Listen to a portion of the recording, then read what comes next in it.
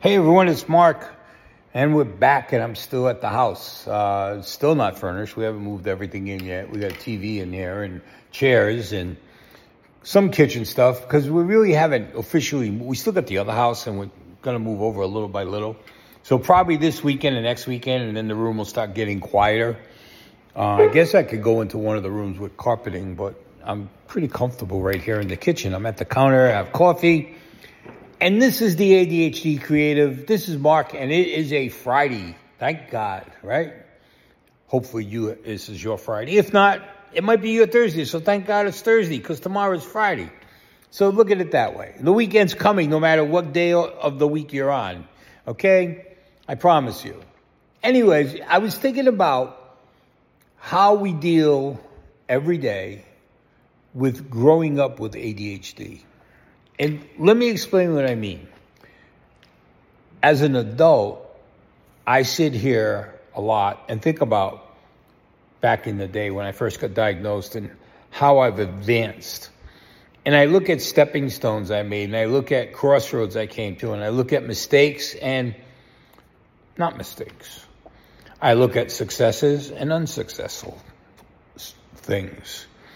And, sometimes you're successful at something that's not good.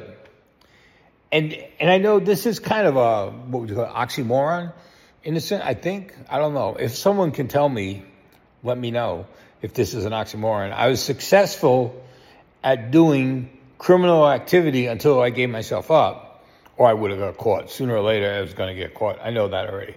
But I was successful at certain things. And the FBI was very interested in what I had accomplished, and I had to give a lecture about what I had done and how I did it and how easy it was, but how intricate it was to do it from the other side. It was easy to get something registered or something verified, but it was getting all the stuff in the background to verify it. And that was a monumental task. And they were like, wow, So they had me lecture to a bunch of agents about what I had done. And they were like flabbergasted. They were also flabbergasted when I told them I'd gotten out for a couple of years, on a year and a half actually, on an appeal bond when my mom was sick and she passed away. And then I had taken off and went to Canada, never to return. But you know how things are. You return anyways. Once I found out my appeal lost and I'd be on the run the rest of my life, I wasn't really enjoying being on the run in Canada. Although I met some nice people and they treated me great. But here's the thing. When I escaped, I got across the border very simply. And this was after 9/11 when all the borders were supposedly closed. Well, Homeland Security wanted to know how I did it. And they didn't care about who did it. They didn't care about that. They just wanted to know how I was able to cross the border from the United States to Canada with such ease. And I told them I had nothing to lose. I'd already come back. But as I look at things now at 69 years old with grandchildren, and when they ask me about where'd you go on vacation for 10 years, that's a long time. I haven't explained everything to them yet, and we're waiting. We have a plan for that, Patty and I. But what I do is I reminisce, and I think about things. And I think of how ADHD and autism affected my life for the last 60 years. And maybe some of it I don't exactly remember. And I have to be honest, before the brain surgery, for the prior 3 or 4 years before the surgery, my brain was getting weaker. Even though we didn't know it, I was doing things that now we look at it and say, wow, that's what was going on. I wasn't getting blood flow. I wasn't getting this. I wasn't getting that. So it started making sense about the post-polio getting worse and my heart condition getting worse because there were things going on in other spots. But prior to that, when I was doing okay and I was doing things, I think back to those days. And I think of how ADHD and autism kind of balanced me and didn't. Sometimes it would offset me because autism was great at keeping me focused. But I have to be honest, ADHD is so strong in me. It's like I always call it the force. The force was so strong that it overcame the dark side.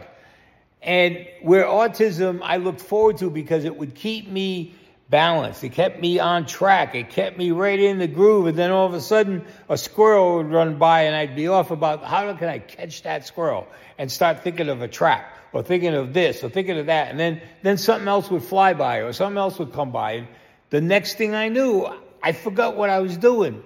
And then I'd get mad. And the thing was, I had no control of what to put first, autism or ADHD. And when I kind of would go towards autism and it would be working and it would be going great, and then all of a sudden, wham, bam, I'm back with ADHD and I'm chasing that rabbit and squirrel that went through the yard. It happens. And I came to grips with it by saying, I just have to know what to do when that happens. I have to figure it out and keep going and keep moving and go back to where I started. So I was very good at the time of, as I was doing things under autism, I would write notes down that I was working on so that if ADHD took over for a few minutes, so I could come back and see where I was. But then there were days, I have to admit, that I didn't make notes. And I was lost. Sometimes when I had the business, I'd call my secretary and say, hey, did I say anything about this, this, or this? And if I just happened to have blabbed walking out the door to her about something, she'd say, well, you did mention this, this, and this. And I'd say, oh, okay. So then I would see if that's what I needed to work on. ADHD is something that I really cherish. I love it. And I don't mind the autism because that keeps me kind of in the groove when it has to. But I get mad at autism because it's not always there when I need it. And I get mad at ADHD because it shows up when I don't want it.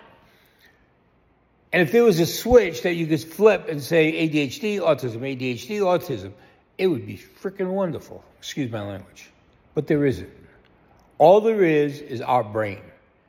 And all there is us. We have to learn how to do it. Drugs aren't going to help. They're just going to mimic things. They're going to calm you down, and they're not going to do what you need to do. And I mean, drugs in some cases are needed. I'm not going to say they're not needed, but they do things that stop you from using your skills. And trust me, everyone has these skills inside of them. And you don't need a coach to get them out of you or pay $5,000 for some guru. You don't need that. Listen to these podcasts. I'll get you through it. And if you want help, reach out because I will do whatever you want for free. Well, as far as ADHD and autism go, I will be glad to speak with you, talk to you, whatever it is. Listen to what you have to say. I just believe that there's a lot of stuff inside of us that's not being utilized. And right away, everyone tries to take your money. They want to beat you for what you got because they have a better system or they can coach you through this or they can give you this medication. Everyone wants something and they're taking advantage of what we have. And if people are upset about that, I'm sorry. But that's how I believe. I believe we have the skills to do this. And sometimes it takes time. It took me a lot of years to learn the skills. And even now I'm still learning skills. I'll be honest. But don't give up. And if you want help, shoot me an email. markjohn1@mac.com. I give it out all the time. I'm not afraid to give that email out. MARKJOHN 1 at mac.com. And I will answer you. And if you want to Zoom, if you want to just email back and forth, no problems. You guys have a great Friday. Have a great weekend. Take care out there. Be safe. Try to stay cool. I'll see you on Monday. And this is the ADHD Creatives signing off.